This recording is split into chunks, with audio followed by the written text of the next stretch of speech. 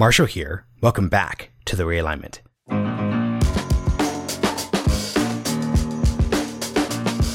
I really enjoyed recording today's episode with the author David Lipsky about his new book, The Parrot and the Igloo, Climate and the Science of Denial. David is the author of another highly recommended book, Absolutely American, 4 Years at West Point, which honestly was the first ever book I read on the military, so it's great to catch up on my high school reading a decade and a half later. The Parrot and the Igloo is basically focused on a big question: why, despite 70 years of scientific consensus on the role of emissions in climate change, hasn't the U.S. taken a broad policy response, and why, in the early 21st century, is this issue that has firmly fallen into the culture war category, where party disagreements around trust, science, and expertise impede progress. Broadly speaking, though, this is also a conversation about the role of technology in addressing climate change and the political dynamics of the issue over the past 20 or 30 years. So even if you're not a climate change person, there's lots of interesting side notes there as well. One other quick note: my bad on not releasing the Marshall Sager Q&A last Friday. A couple of you guys emailed about that. It is going to be out tomorrow, so definitely go take a look there. And if you've not subscribed yet, go to realignment.supercast.com. Once again, a huge thank you to the Foundation for American Innovation for supporting the work of this podcast. Hope you all enjoy the conversation. David Lipsky, welcome to The Realignment. Thanks, Marshall. That's great to be here. Thanks for having me. Yeah, no, this is going to be a great podcast episode. We've been kind of chatting for 20 minutes before the recording, and eventually we actually had to just get started, but there's all sorts of different subjects we could cover here. But I want to start by focusing on the book. So you've divided the book into a couple of different sections. And Great. The first section is this really interesting history of American history and invention. You're focused on Benjamin Franklin and the lightning rod. You're talking about Samuel Morse. Did not know he was a painter. That's a kind of fun side note. We're focusing on Nikola Tesla and Thomas Edison.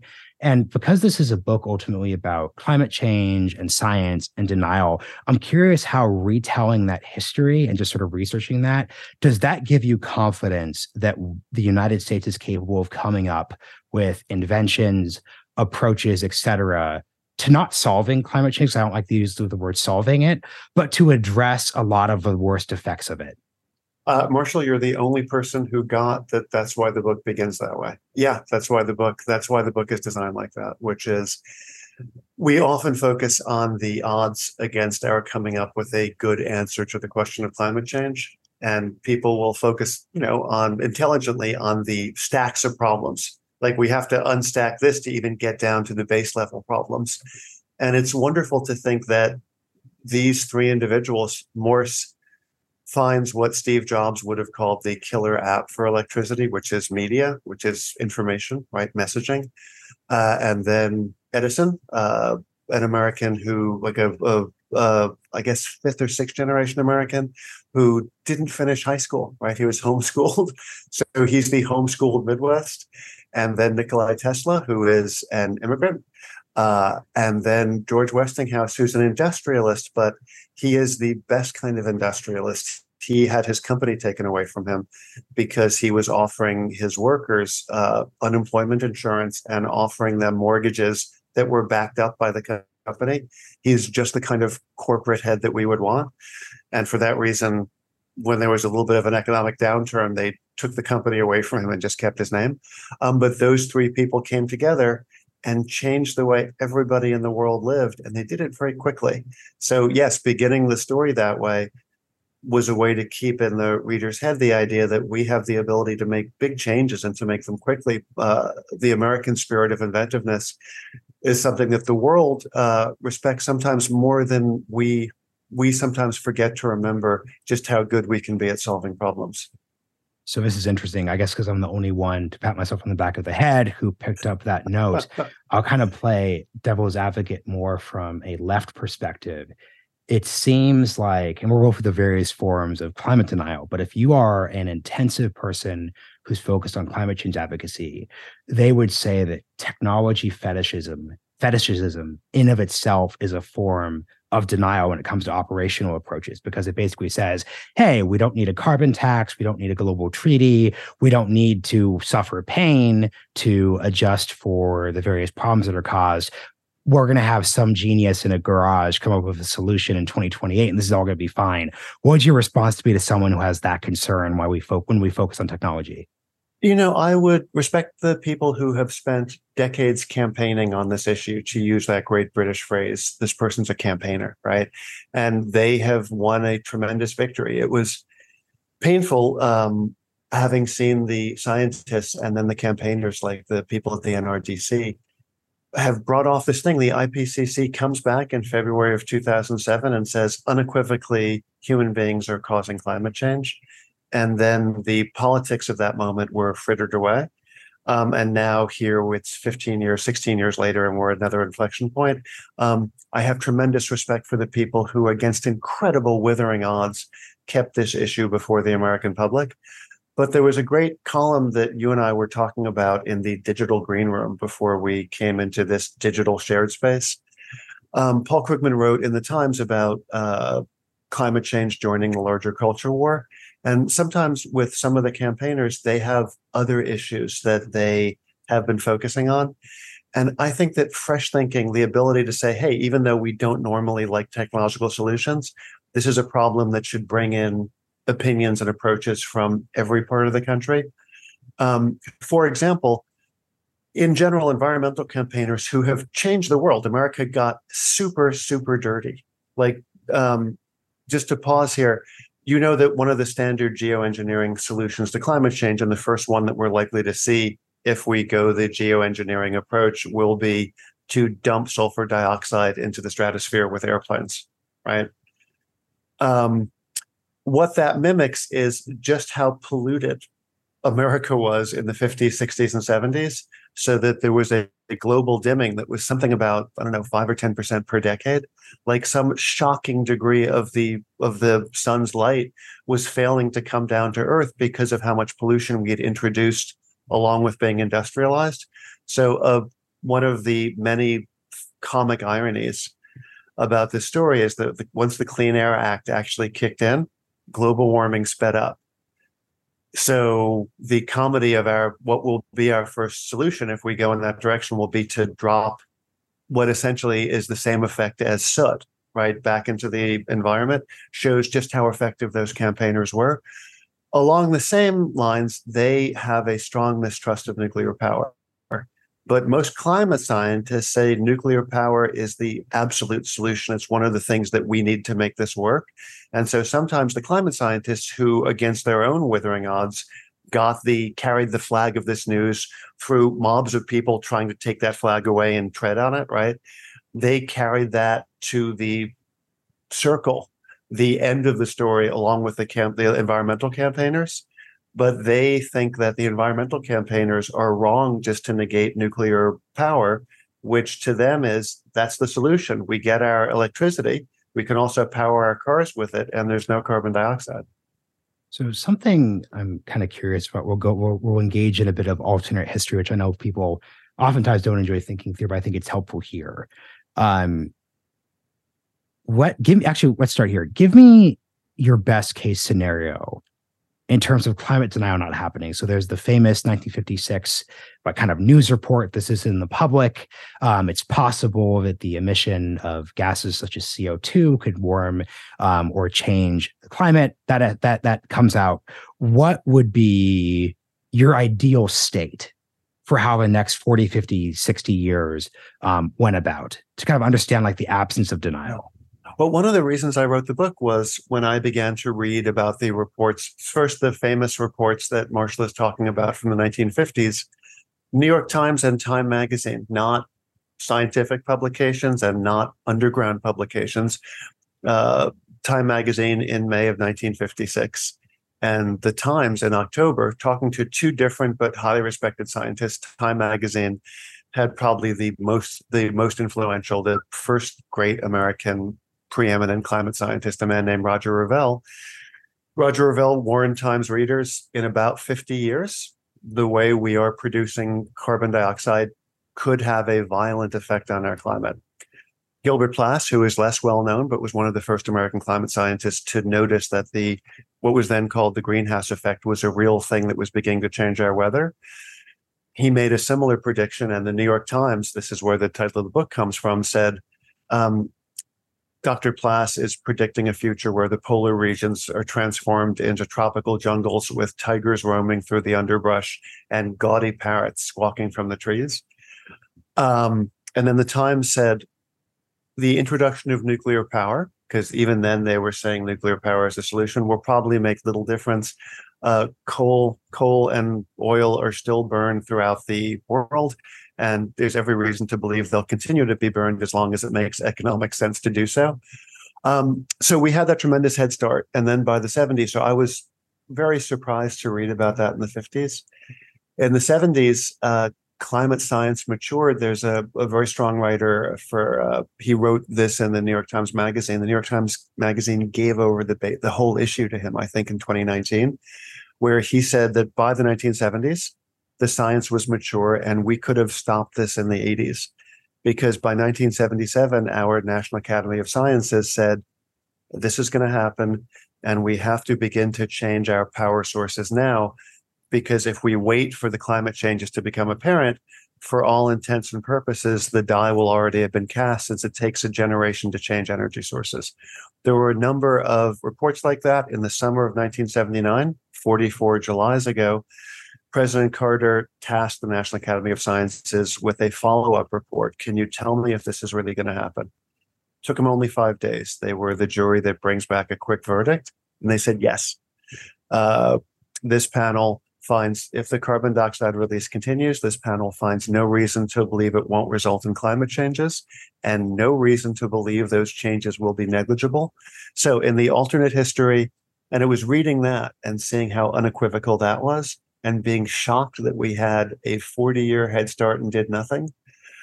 In the alternate history that Nathaniel Rich wrote about in Losing Earth, and that it's fun for you and I to consider now, we would have begun scaling back on our carbon dioxide use. We would have begun to develop attractive alternate means of city transportation, the way there are electronic buses in New York City now. We would have begun to explore electric vehicles like the Tesla, which has become a fetish luxury object over the last 15 or so years. That would have all happened in the 80s and 90s. There wouldn't have been a denial movement. And I remember, I think Michael Oppenheimer, who's a brilliant professor of government and of, I think, geophysics at Princeton, he said that we could have constrained climate change to a few extra warm days at the end of March. So here's what I'm curious about in the dynamic. Wait, that didn't answer your curiosity. That and because within your answer, there's another question, and we'll get into the different degrees of denial and like what constitutes denial versus, because the word denial obviously has a very negative connotation to it. For example, let's focus on the parrots example. Obviously, in the 70 or so years since that New York Times report, the Arctic regions have not become tropical. You've not had those things. So the way I see a person who, like, let's just say a person's coming at this tabula rasa, they're not working at any think tanks funded by the energy industry. They're just kind of hanging out there saying, like, look, in the 70s, Marshall, let me just help you with that because it's fun. The New Yorker in 1968 said the average person isn't thinking about the polar ice cap melting. They're just wondering what the polluted air is doing to them. So that person, in that category too, it's you're kind of thinking, okay, well, that's fair. Well, also, in the 70s, you had the and I don't want to even say the scientific community, but like there was a very serious part of the academic community that bought into kind of the population boom thesis, et cetera, et cetera, et cetera.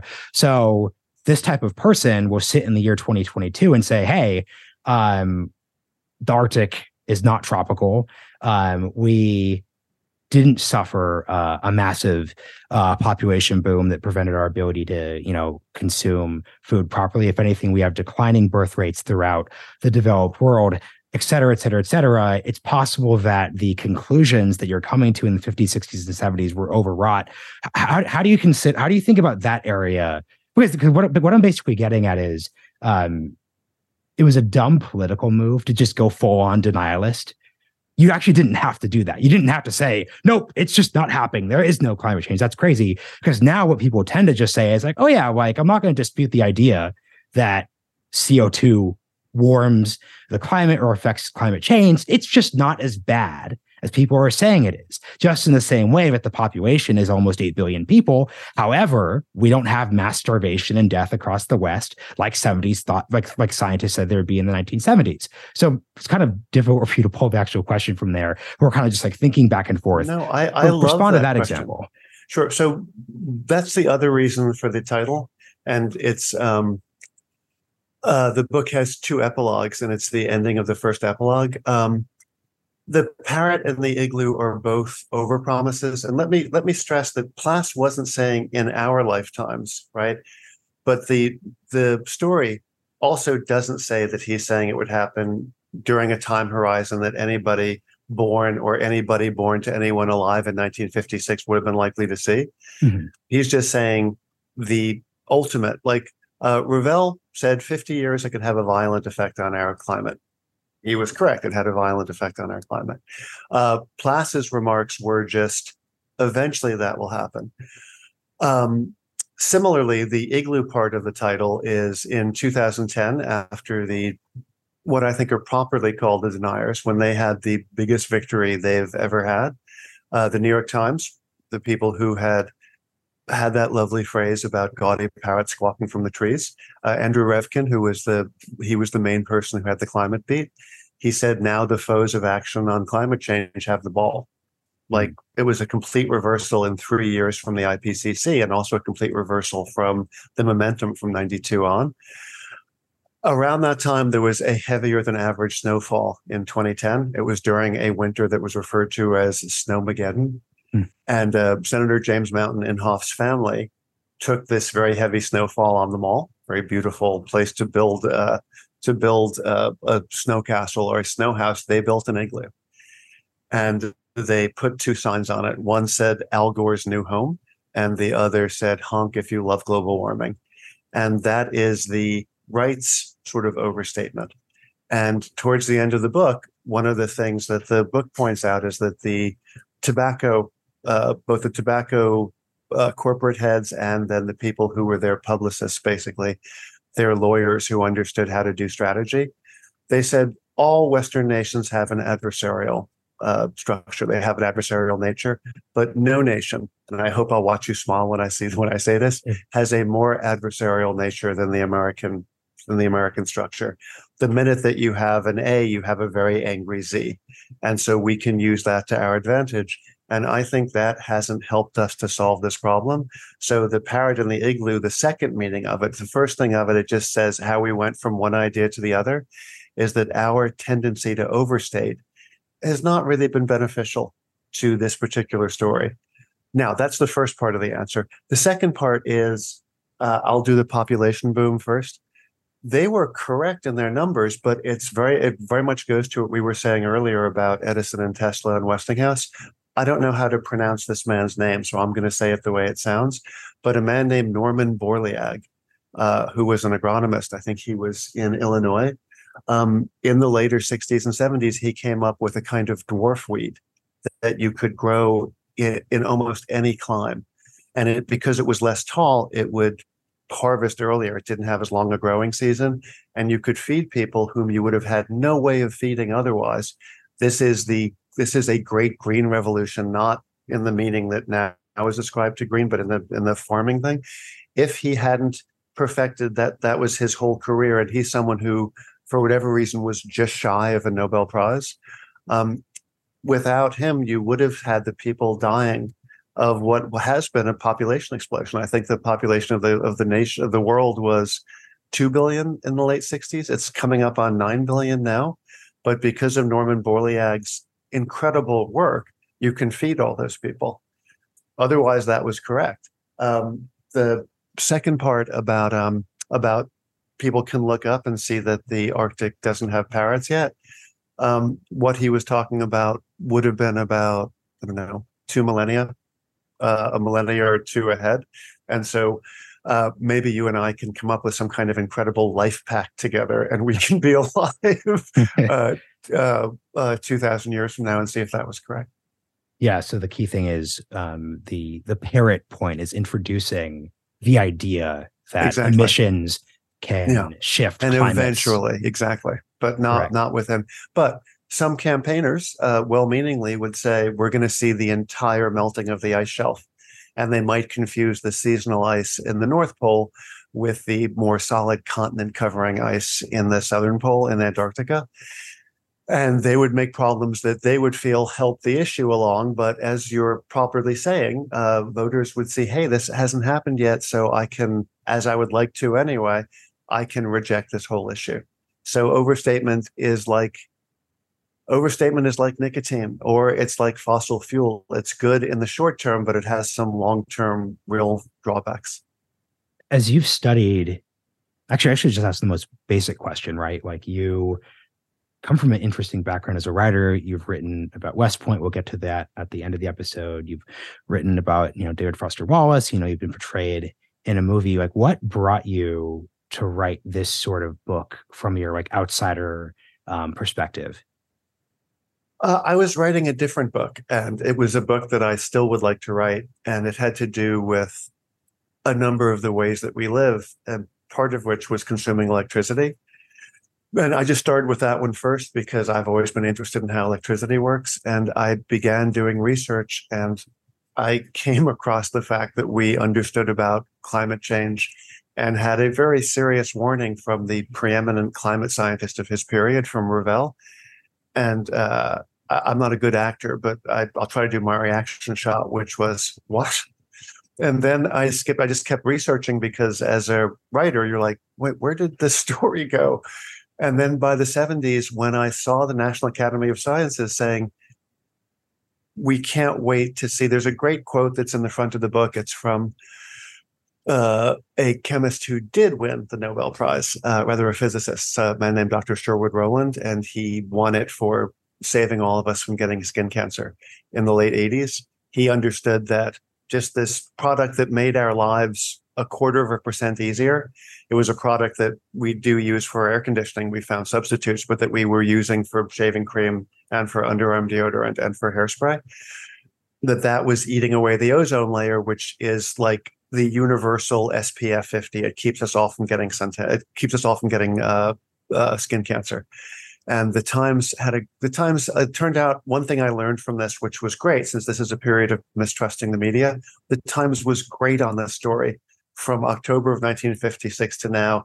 Biggest story, really. There have been obviously some genocidal stories and some, long lead time and short lead time emergencies. But the overall biggest story, you could argue, is climate.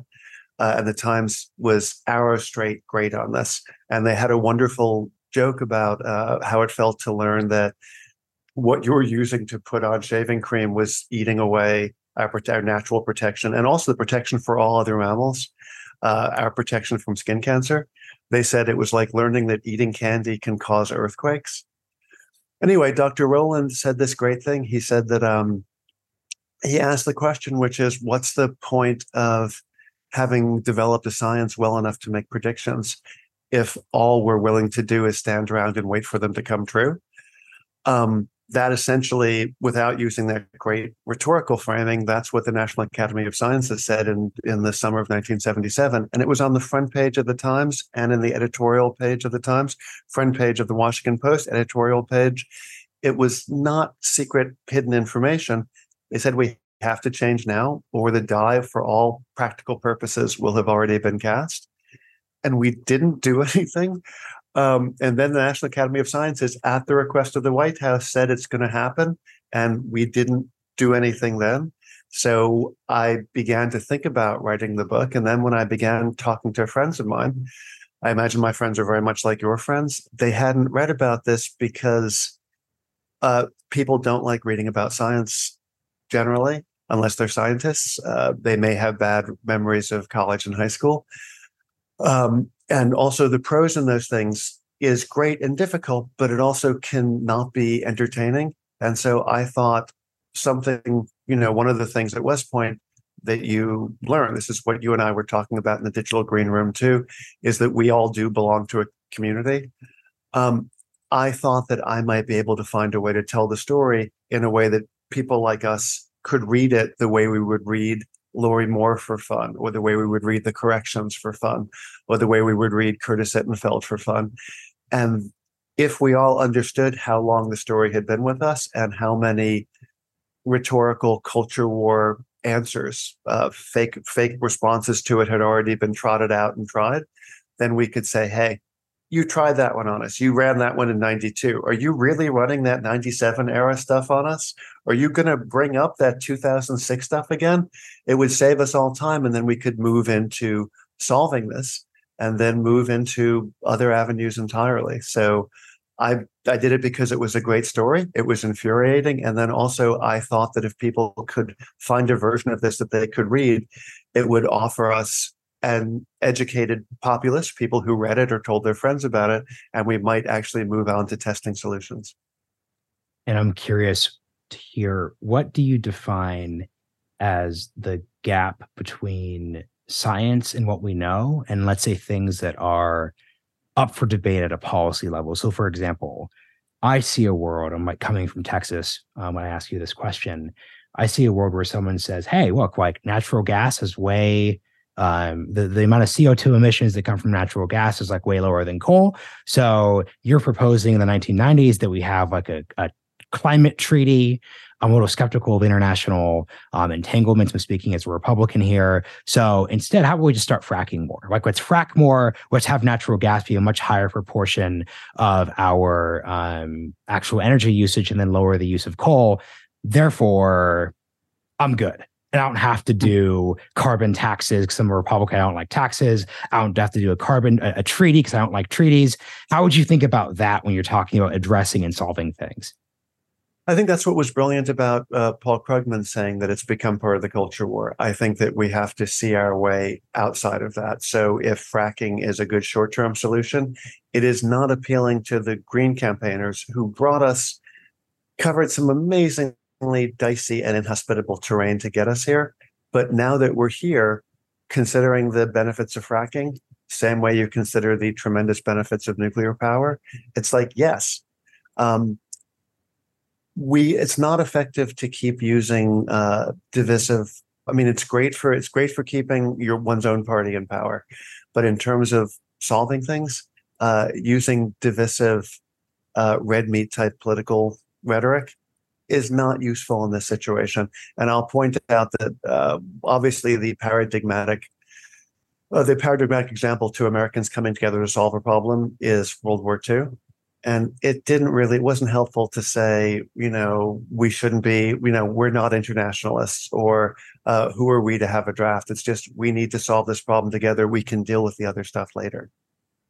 So I guess something I'm curious about. Well, but Marshall, don't you agree about that? Like, to go at that in a, like, let's say center-right Republicans say fracking would be good, and let's say they have a reason. There are some people who either contribute to them or in their districts would like to do more fracking. Rather than just rejecting that out of hand, if that will lower emissions, perceptibly for a shorter long-term period, it is better that we consider that than reject it out of hand because it's coming from someone who's center-right or even right. Do you agree with that? No, I totally agree with that. And that's why I'll kind of just move this question up. I was talking with my fiance before recording, and she was just kind of saying that she's always so pessimistic around climate change conversations. But from my perspective, and this is the weird part, I want to hear what you think about this. I actually think we're in the most likely, the world that we live in was always the world that we were most likely to live in the sense that climate change is different than sulfur dioxide in the 1980s, where like you had, acid rain, you had that problem. And it turned out that the government was capable of doing like one modification to the Clean Air Act in the 1990s after studying the issue. And then all that factories had to do is install basically, and you're actually much better articulating science concepts than I am, but basically like you had to install a widget. And installing a widget made it so that sulfur dioxide was less of a problem. That's why we don't talk about acid rain anymore. We don't talk about the ozone layer because we also were able to shift around some other widgets and make it so that aerosols weren't as deleterious to the atmosphere. Climate change, though, isn't like that set of issues. Like there's no added feature you could put in a car to make the CO2 emissions that come out of the oil just collapse. There's actually a set of stacked up things. There's a conversation about nuclear power. There's a conversation about, to your point, fracking for the short term. There's scientific research and et cetera, et cetera, et cetera. And then also a conversation of international treaties and taxes. So from that perspective, because it's a wicked, complicated, big problem, obviously fracking has to be on the table, because I just don't see a world where you're going to have a situation where in 2001, newly elected George W. Bush is like, okay, let's do the big climate bill like we did the Clean Air Act under my father and just fix it. Right. So that's kind of my reaction to that. Like, obviously, fracking is a short-term part of that.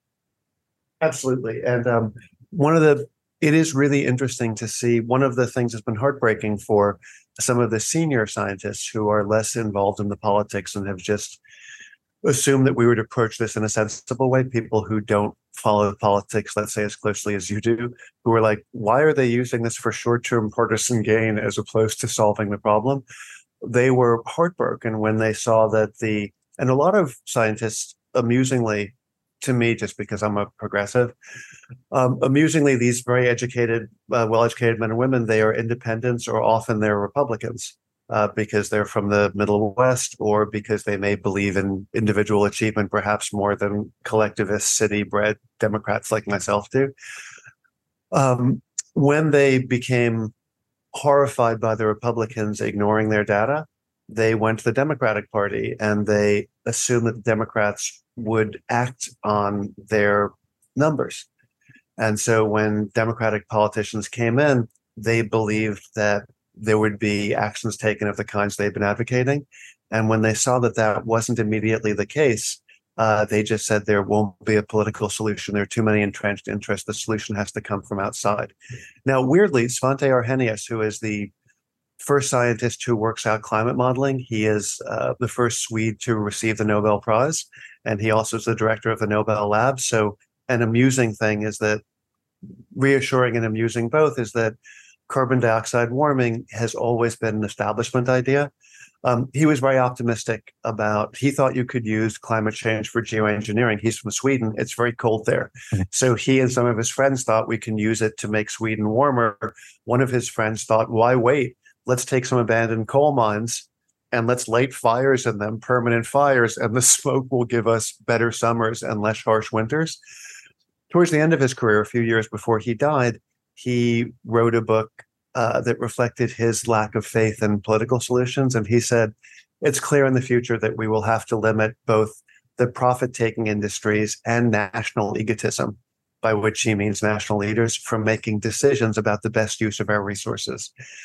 So a lot of the senior climate scientists. What does that sentence mean? So that sounds like vaguely. And the reason why I'm slightly triggered by that is take into it once again. You've highlighted politics first. Like that has it's a national utopian, leaders. That's more than decently anti-democratic. No, what he said is national egotism. National egotism and the profit-making industries from determining the proper use of national resources.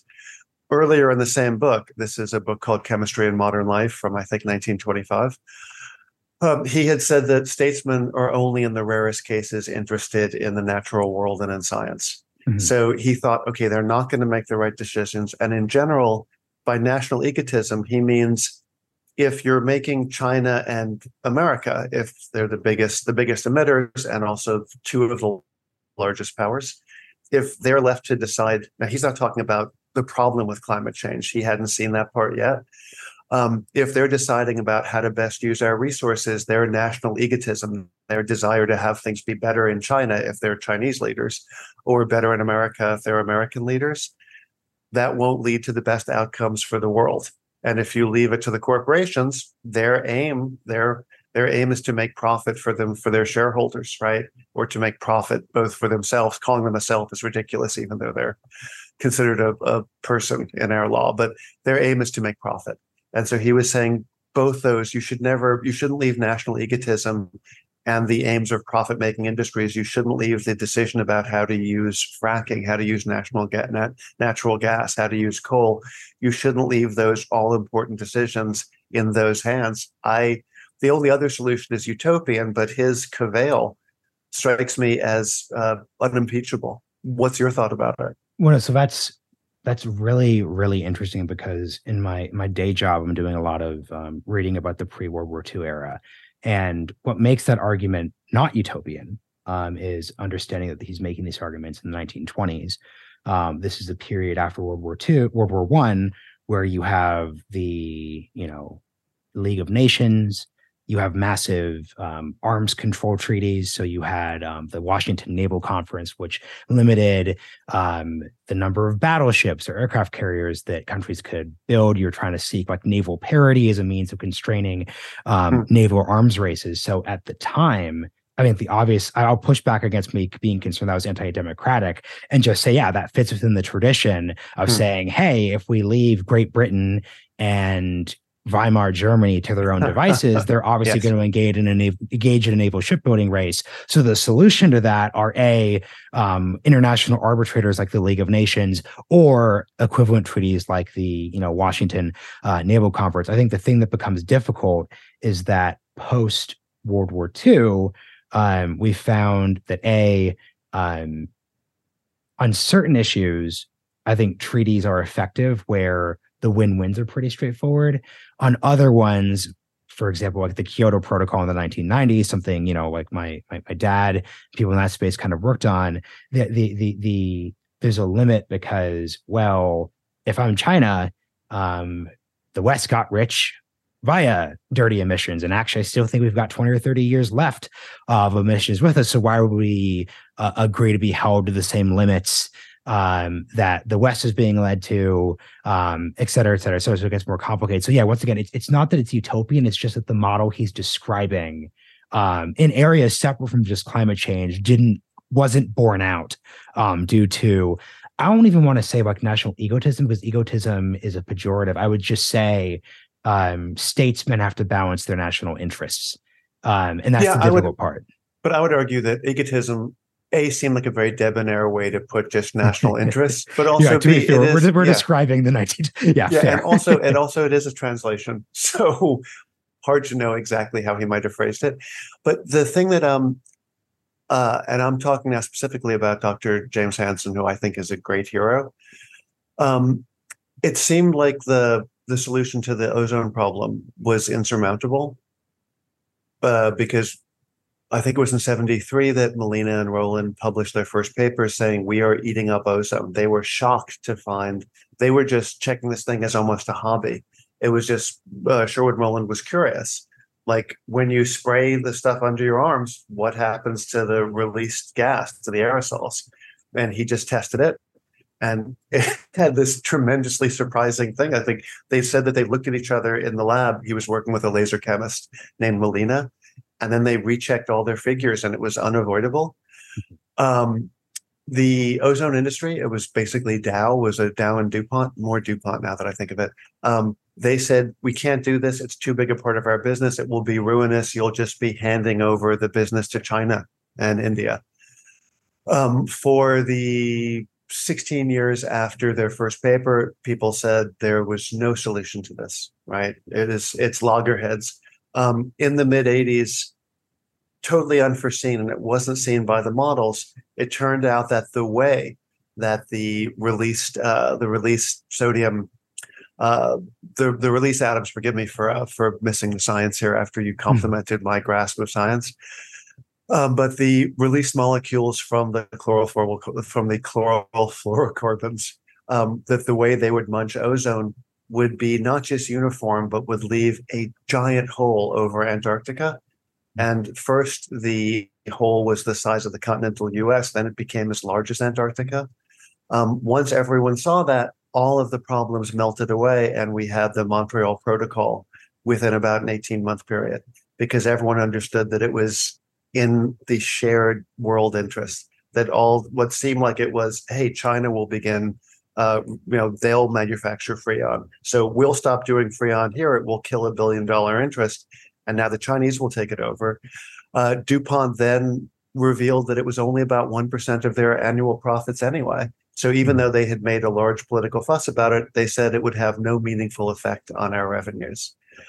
So especially Jim Hansen, had always assumed there'd be a moment like that for climate. And you might argue that for better or worse, his hopes slash fears have been satisfied, and that this year, and especially this summer, has been disturbing and may affect politics in the same way that the opening of that hole over Antarctica in the second half of the 80s affected the prospects for a solution and then the immediate discovery of a solution to the ozone issue.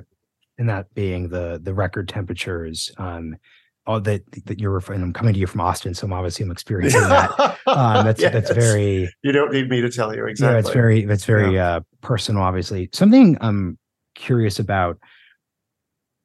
I'm coming to this conversation as like a public policy person. You're coming to this as a writer. Something I'm interested in, because that means we could bring different kind of perspectives as outsiders to the climate change science field. Obviously, Greta Thunberg and other organizations, people who talk about like extinction, et cetera, are not climate scientists per se. So I'm not saying this is a situation that happened by a climate scientist, but I will say that from a communications and like a writing perspective, I'd like to know what you think is the most effective way to convey that problem. Because from the start, the second I saw Greta Thunberg, I was like, man, this person was made in a lab to repel conservative voters. And once again, she's coming from like a different country. It's not her job. Once again, she's not like, she's political, but it's not her job to sort of sit with a whiteboard and kind of figure these things out. But the rhetoric around extinction, I think the presentation, the how dare yous, the talking to the UN in the first place. So that's just kind of a perspective I have, like as a politically minded person. You're coming to this as once again, like a writer, as an articulator. How do you think about conveying these ideas? And I like your idea of like comparing, maybe this is our ozone layer moment. How do you think about conveying that in a way that doesn't hit that culture war problem? Because that's what the critique of Greta's like rhetoric would be then. I'm curious how you would go about it. Like, again, the interesting thing about Roland's research in ozone is he knew that once the chlorofluorocarbons floated up into the atmosphere and stratosphere, that their chlorine would be released and it would munch up ozone.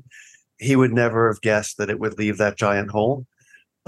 This, however, does match. In a way, this can be more reassuring because it's even on the right schedule. One of the other things that made me really, really want to write this book is that the defense scientists, there's a group called JASON, and they are like the JLA, they're like the Justice League of America of PhDs.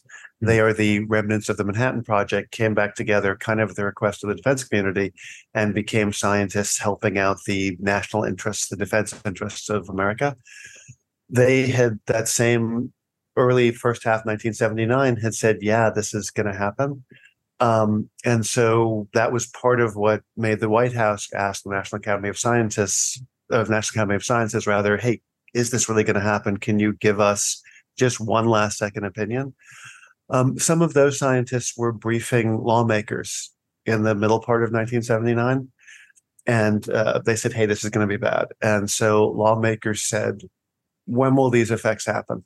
And, 40 years is the answer that the scientists gave. And the politicians said, get back to us in 39.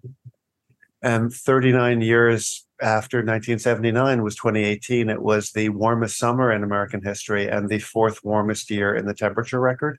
So this is different than the ozone layer in that this is exactly what was expected, right? It's even on the same schedule. It's like if you had put a pin 1979, 40 years from now, and that's when the period that I think 2018, 19, and 17, those were 3 years that were all record-breaking years. It was the first time you'd had three, like a triple crown, basically. So we have the data. My question to you, knowing the sensitivities of both sides of the spectrum, how would you try to get that? Let's say you made a very good case for why Greta, I didn't know that you didn't pronounce the H, why Greta Thunberg was not an effective spokesgirl, an effective spokesadolescent. How would you market the idea? How would you market the problem? People who don't watch the YouTube version will miss me smiling when you did the pronunciation, because now I've lost all confidence. No, I trusted you. I was saying I agree with you. This Greta H T Greta T from now on is how she'll be addressed. No, so this is where I was telling you before the podcast that despite my affiliations, my politics are complicated. So this is the portion of the conversation which turns into Biden administration propaganda. I think the Biden administration has basically threaded the needle on how you kind of approach this. So while I like endorse the vision and the ambition of something like the Green New Deal, I think like the very democratically partisan framing of that. Like the New Deal just brings to mind like the Green New Deal is obviously an Overton window expander designed for Democratic primaries before 2020. So it's less criticism. But what I think the Biden administration did is they kept the ambition of that. So like, hey, let's make massive investments in renewable technologies, infrastructure, resiliency. Obviously, Texas has huge grid problems, so that falls into that category. Let's invest in very specific states, even red states that like could have the development of industries that have to do with renewable technology, et cetera, et cetera, et cetera. I think that in of itself is like the proper framing, just because the awkward dynamic that someone politically has to reconcile themselves to is that we just have enough data from experience to know that the people who are on the fence about climate change issues, or the people who are most, because once again, I think the people most on the fence aren't like climate deniers. They're just sort of like, we have priorities. So for example, like when you were talking earlier about how, you saw Democrats choose other priorities over climate change. Well, I'll echo our current ambassador to Japan, Rahm Emanuel, and say, well, you know what, David, what my other priority was? It was 2009. The economy collapsed, and we had to make a choice. This is his literal like point. Do we do healthcare, or do we do a cap and trade climate bill? We had a once in a generation opportunity to pass bills in the Senate. We chose healthcare. The millions and millions of Americans who now have access to healthcare, have their conditions covered. I think they would say that we made the right choice. So that's kind of like the awkward perspective that I come to it from. Like there wasn't the energy to pass all these bills at once. That's why I was just saying earlier, I always see this current moment, a moment where the Biden administration could spend so much on climate issues, as being one where you were going to always do healthcare first. You were always going to do other set of issues first, and this was going to be a little lower on the priority line. That's very frustrating, but that's just the awkward dynamic. So I think I just think the Biden administration, they're doing what they need to do, and they're framing it. Lastly, in a like winning the 21st century context, like we're investing in batteries because that's important, we're investing in EVs because that's important, et cetera, et cetera, et cetera. The Bidens are the only, I think 12 presidents have dealt with this. Eisenhower was aware of it. It was in small stories during Eisenhower's presidency. Kennedy was aware of it. Johnson spoke about it. Johnson was the first person to discuss climate warming in a State of the Union. Of all those presidents, President Nixon, as you know, published. He is responsible for the largest number of new environmental regulations and legislations, right? He is responsible for the EPA. Comically enough, he would be a progressive Democrat now, this tremendous villain, right? Biden is the only person who actually published my God, that shows my own bias towards my field. He's the only person who succeeded who succeeded in passing climate legislation. That's shocking and a huge achievement, right? Like the Inflation Reduction Act is a serious step in controlling our greenhouse gases. But what was heartbreaking to senior climate scientists is that during the campaign, all three of the major candidates, McCain and then Hillary during the primaries, and Senator Obama, they all said this is a problem whose time has come. And on the campaign trail, Senator Obama said that there are two basic problems. There is climate change and healthcare, and climate change is first online, and then we'll do healthcare. Now, there aren't as many votes for climate as healthcare, so it wasn't like he was trying to please a constituency. That's what he thought the order of priority was. And then when he didn't move on climate, he had a chance to do one or the other, basically, as you said, and he chose healthcare. There was a great thing that I think Chris Kaliza wrote in the New Yorker about the failed cap and trade bill. I think it would have been like spring of 2010. Interesting. If you search Three Amigos, the New Yorker, around 2010, you'll read this article. It ends with, I think, a member of the administration saying, it's a senior scientist. He says, the sad thing is that 50 years from now, everyone's going to know we had a recession and they'll know that there was some problem with healthcare. But the major issue then is going to be climate. And they know that President Obama really did understand the issue.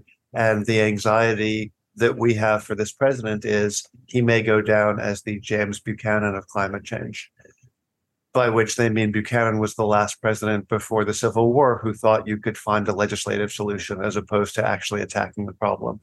And that has always stayed with me, and it helped me understand Obama was a great president, but it helped me understand the anxiety that scientists felt about the political process, because what they then felt is, okay, we've waited, we worked.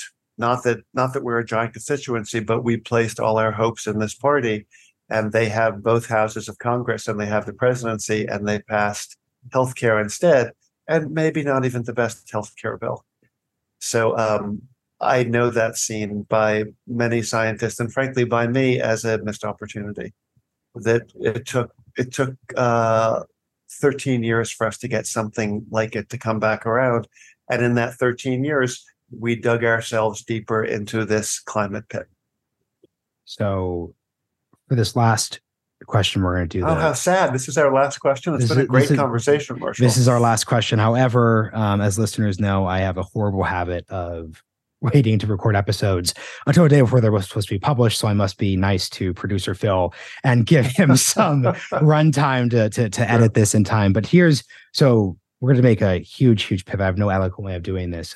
I first came across your work because I listened to your book, Absolutely American, which came out in 2003. And a sign that it came out in 2003 is it's only available abridged on Audible, which means that no one is going to go. Thank you for noticing that. Yeah, Marshall, I noticed because I wanted to do a re-listen, but I was like, I hate they don't do the abridging thing anymore. But that was still just it's like before the iPhone, it was just not as much of a priority area. So I doubt I would tell listeners to get the book on Amazon and not we have a lot of like defense-minded folks. So like get the book on Amazon. Don't spend the money on the abridged version. But I'd love for you just to kind of, because this was the first book of yours that I read. I read this back in high school.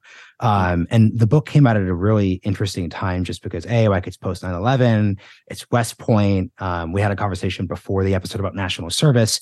And a big theme of the political movement we've discussed a lot is like, on this podcast at least, is like the military is seen as an increasingly partisan institution. A lot of like conservatives who would have been the stereotypical people you think would be most in favor of the military today have declining trust in the institution as a whole. And obviously Absolutely American is a book about an institution during that post 9/11 period. Can I just get like a 15-year update on like what you think about that book and the space and all those things? I still think that national service is one of the most honorable and thrilling and satisfying things that somebody can do. I think that serving the country, sorry to become not sentimental, but to become unironic, because if you study the history of climate change, the reason that the book people keep, to my satisfaction, reviewers keep noting how funny it is. It's sort of like nonfiction Catch-22 or a nonfiction Dr. Strangelove. Unironically, putting on a uniform and saying I served the country for 5 or 6 years or for a career is a great thing. And it is also weirdly satisfying. I think to some degree, it's what we evolved to do. We evolved to solve immediate problems in small units. One of the interesting things, depends on how long you want this answer, Marshall. No, go for it. there are information theorists who said that the number of names that we can comfortably memorize, faces we can recognize by name and know things about the people, is about 100, 130. And of course, the normal military company is about 125, 130. They didn't know that was the number that information theorists would think humans are comfortable with. it just made sense to them. There are a number of things, about the way the army approaches things. It's the only successfully communist area or non pecuniary area of the country. You don't really, I mean, you need money to live, and you need money to raise your children and to pay for groceries, but the language of the military is very beautiful. You live on post, and if you leave the post and you live off post, there's a great phrase: you're living on the economy, right? You're in the normal capitalist version, right?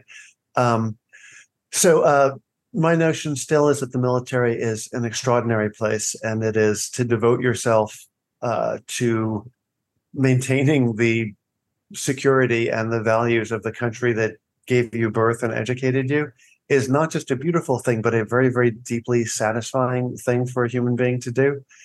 One thing that was hard for me was watching how the military was hurt by the deployment schedule. Basically, it was one of the promises that was made to the classes that, as an observer, I was sitting in in lecture halls with, was that they understood, the army understood, and the civilian controllers of the military understood that the tempos that they had been under, let's say, right, during Vietnam were not sustainable, and that since human beings are the resource in the military, that they wouldn't subject them to punishing operation tempos again. But the deployments both in Afghanistan and in Iraq burned out a whole generation of enlisted personnel and officers, and that made me sad to watch. But the basic project of serving your country, I think, is thrilling. And I think, weirdly, you and I were talking about national service. I think that some version of national service would help with problems like climate change, and whatever people's feelings are about the long quarantine of COVID and the mask rules of COVID. I thought that they were very effective. But what I also saw was people acting for the good of their neighbors and the good of their states and the good of their country.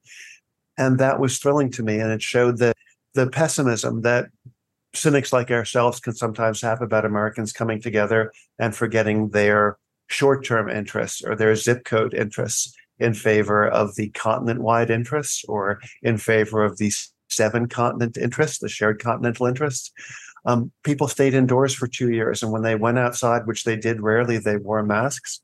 That was stakeholder behavior that made me feel both inspired and proud. I just want to, I do want to object to this, because this, frankly, when I talk frankly with people, it tends to produce this response. I don't identify as a pessimist or a cynic. I identify as someone who has a more of a decent read on political situations. So, for example, I think one of the greatest critiques, and I've been doing a lot of George W. Bush reading, because there's been enough time that, like, it's, I didn't know, I forgot that, or I didn't really think about this, like this or that. So I've been reading a lot of like early, so not like end of presidency where it's a disaster, but really 1999 to 2003. How does he respond to 9/11? And just the most straightforward critique, separate from mission creep in Afghanistan or the Iraq War, is just like, wow, completely missed. So got certain things right during the wake of September 11th. So got we're not going to, obviously there were incidents, racial incidents, discrimination incidents against Muslim Americans, but he was very great about being like aggressively against that. By Thursday, he had national prayer breakfast. Yeah, he was great. He was great at throwing out the national pitch at the Yankees game. Like, really had an opportunity to be a transcendent president. He was not great at seeing the political possibilities of that moment. So, if there was a time when there was national service opportunity, it was then. You didn't have, he had 90 plus, he had 90 plus approval ratings. He literally could have done anything.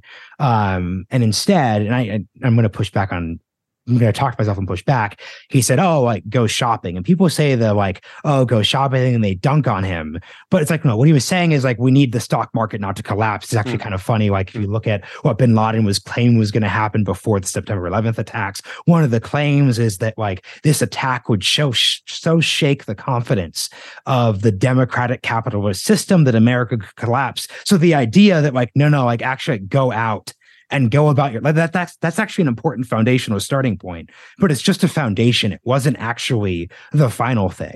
But that's all that he left us with, and that's where so that's the frustration. It's more of a I see opportunities and I don't see. I think the next national service opportunity we're going to see is basically and actually no, and then when we just make this. I was about to say bipartisan, but like Bush and Trump are in the same party, but they're basically in different parties now. So it's fair to call this bipartisan. I think this is also Trump's early COVID failure. Early COVID, before it was partisan, when you had Sean Hannity and Tucker Carlson saying you have to mask up, before Dr. Fauci became the lightning rod that he was, there was an opportunity to also, I think, put forward something service oriented. And you have the story of two presidents who these aren't gifts, right? Because these were horrible tragedies that killed millions of people in the case of COVID, and thousands of people in the case of September 11th. They were given a political opportunity and they lacked the political imagination or even the talent to seize upon that. So that's more, it's not pessimism. It's just sort of hardened frustration.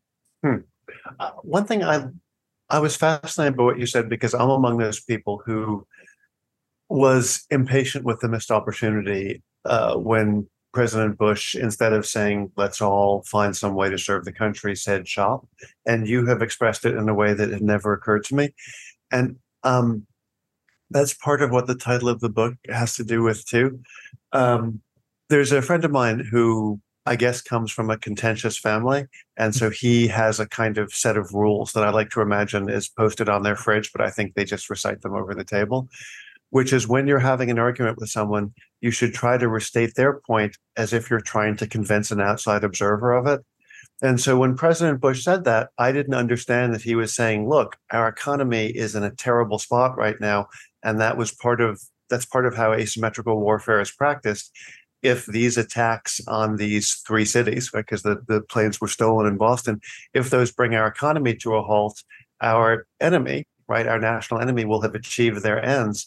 So one of the things you can do while we're formulating other responses is please keep our economy going, because if we grind to a halt, that's going to be terribly difficult for us and it will give our murderous enemy satisfaction. Instead, his position was lampooned, and the lampoon is what reached me. And I think if there was some version of this will never happen, but if the parties could learn to say, as opposed to summarizing this in the worst possible way, if we could learn to summarize it in the way that it's being heard by the other side, we might achieve solutions to our problems. And that is why the book is called The Parrot and the Igloo, right? The parrot is the overstatement on the progressive side, and the igloo is the overstatement on the conservative side. Very well said. And that was actually, I've done over 400 of these. That was the best ever closing sentence book return. We went all over the place, and you circled back. And just a reminder, The Parrot and the Igloo, which is linked in the show notes, available at our bookshop or wherever you purchase your books. David, this has been really fun. I guess so are you back to the book about how things work next? I'm not sure, actually, because it was just one reason I don't know how to pronounce Greta Thunberg's last name is that it was so isolating to have to do all the research and then figure out the ways to tell the story and to keep smoothing it so that the story would work, right? Because there's so much data in it. So do you ever see, were you ever a 30 Rock fan? Or yes, or of Kimmy course, Schmidt? of course, yeah. So to me, clearly what Kimmy Schmidt is actually about, which is that the heroine was buried underground for 7 years and has come out of the hole and doesn't know what the world is like. Clearly what that actually is about is that Tina Fey was working for 7 years on 30 Rock and had no idea what was going on outside. And so what Kimmy Schmidt reflects is her own surprise at clothing trends, speech trends. dance trends. And so I am just blinking and looking around and seeing what it's like to have climbed out of the underground thing of making this tremendous history work. So I'm just going out in the sun. Like I've been hiking around New York City again, which I didn't have time to do for a very long period. I keep saying we're going to end, but I have to give this actual closing comment. I'm a huge 30 Rock fan. For whatever reason, I never picked up Kimmy Schmidt, but that is a great 30 Rock fan Kimmy Schmidt transition pitch. That is a fun way of considering the show. It has to be the way she and Carlock say it, right? Mm-hmm. So if you watch it, it's unavoidable in the first few episodes. Kimmy is Tina, a combination of Tina and Robert Carlock saying, "What happened while we were doing this amazing show?" That's great. Well, David, thank you so much for joining me on The Realignment. Oh, no, it was a pleasure. Marshall, that conversation couldn't have been better and more fun, too. Thank you.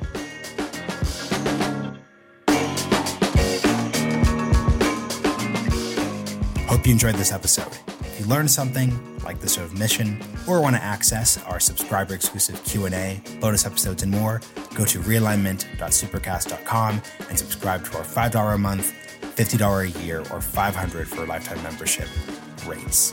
See you all next time.